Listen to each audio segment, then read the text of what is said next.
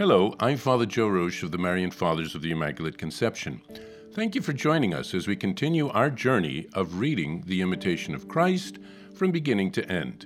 Today we take up from where we left off, beginning with Book 3, Chapter 55. The 55th chapter, The Corruption of Nature and the Efficacy of Divine Grace. The Disciple. O Lord, my God, who created me to your own image and likeness, grant me this grace which you have shown to be so great and necessary for salvation, that I may overcome my very evil nature that is drawing me to sin and perdition. For I feel in my flesh the law of sin contradicting the law of my mind and leading me captive to serve sensuality in many things.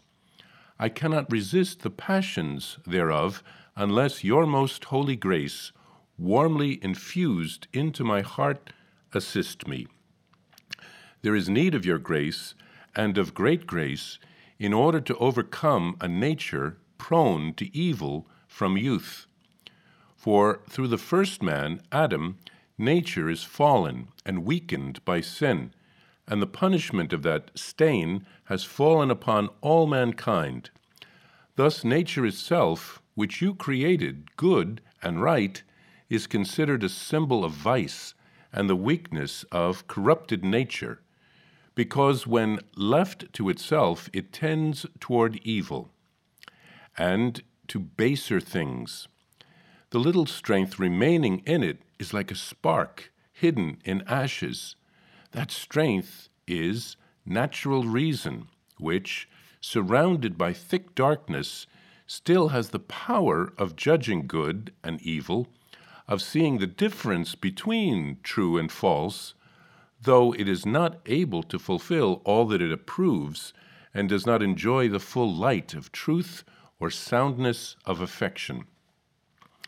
Hence, it is, my God, that according to the inward man, I delight in your law, knowing that your command is good, just, and holy, and that it proves the necessity of shunning all evil and sin.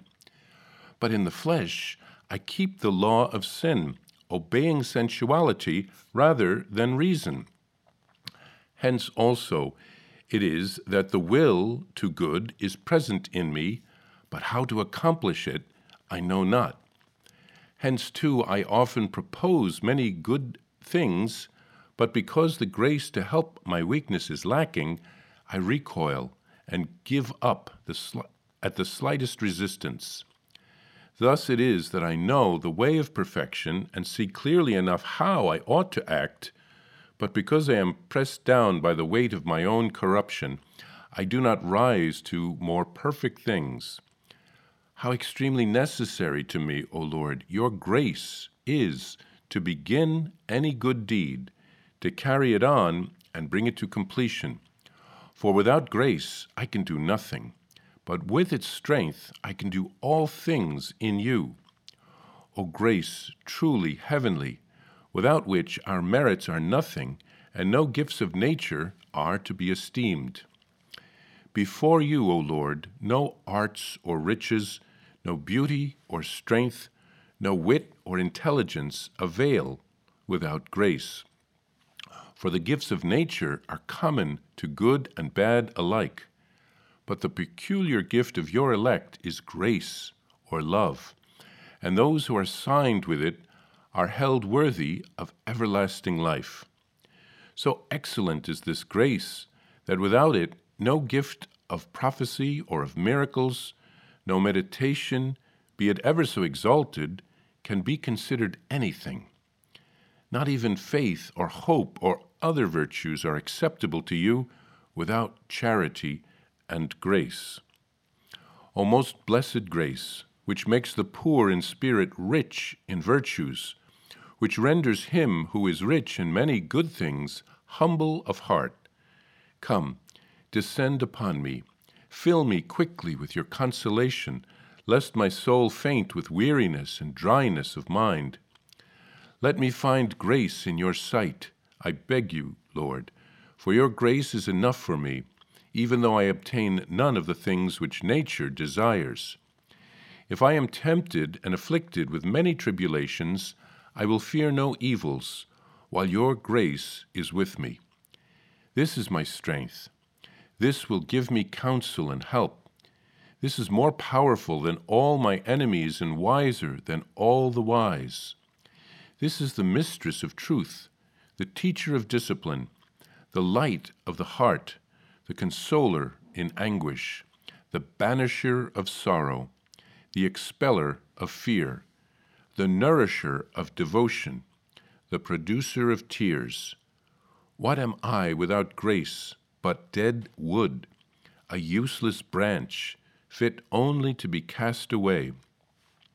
Let your grace, therefore, go before me and follow me, O Lord, and make me always intent upon good works, through Jesus Christ, your Son. In this chapter, the disciple talks about our human nature, which became corrupted after the fall of Adam and Eve. God's plan with the creation was that everyone who was born would be united with God in the paradise of creation immediately. But the original sin caused a division between our human nature and our spirit. A consequence of the original sin was concupiscence, meaning that in our fallen state, we are drawn towards sin. Sin is attractive to us. Now, this is an illusion because sin will not bring us the happiness and the peace that we long for. But this tendency towards sin is real. And in our weakened, fallen state, we don't have the strength to resist sin without the help of the grace of God. Our natural reason can judge between good and evil. Even an atheist can tell you that killing an innocent person is wrong. But knowing what is the right thing to do is different from having the strength to do the right thing. God's grace is essential in order to choose and to do the right thing. When we become poor in spirit, when we know how weak we are and how much we need God's grace, and we can open our hearts to that grace, then all things will become possible. We can begin to make good choices and to live the life of the virtues. So let's open our hearts to God's grace.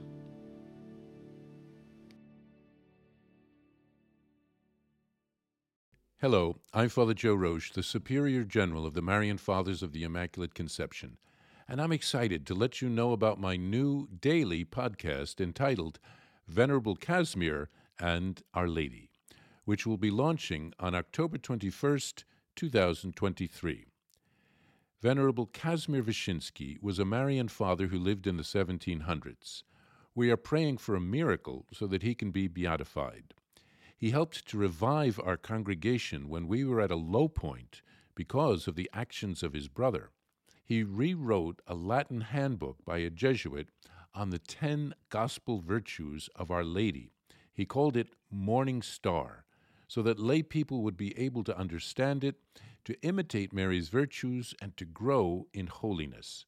To access the podcast, simply visit divinemercyplus.org or search Venerable Casimir and Our Lady on Apple Podcast, Spotify, or on whatever podcast platform you prefer. I'm also happy to share with you that you can order a copy of Morning Star on shopmercy.org.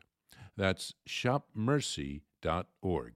Simply search the phrase Morning Star on shopmercy.org, and you can order a copy of the book today. Remember, every purchase supports the Marian priests and brothers at the National Shrine of the Divine Mercy. Thank you, and God bless you.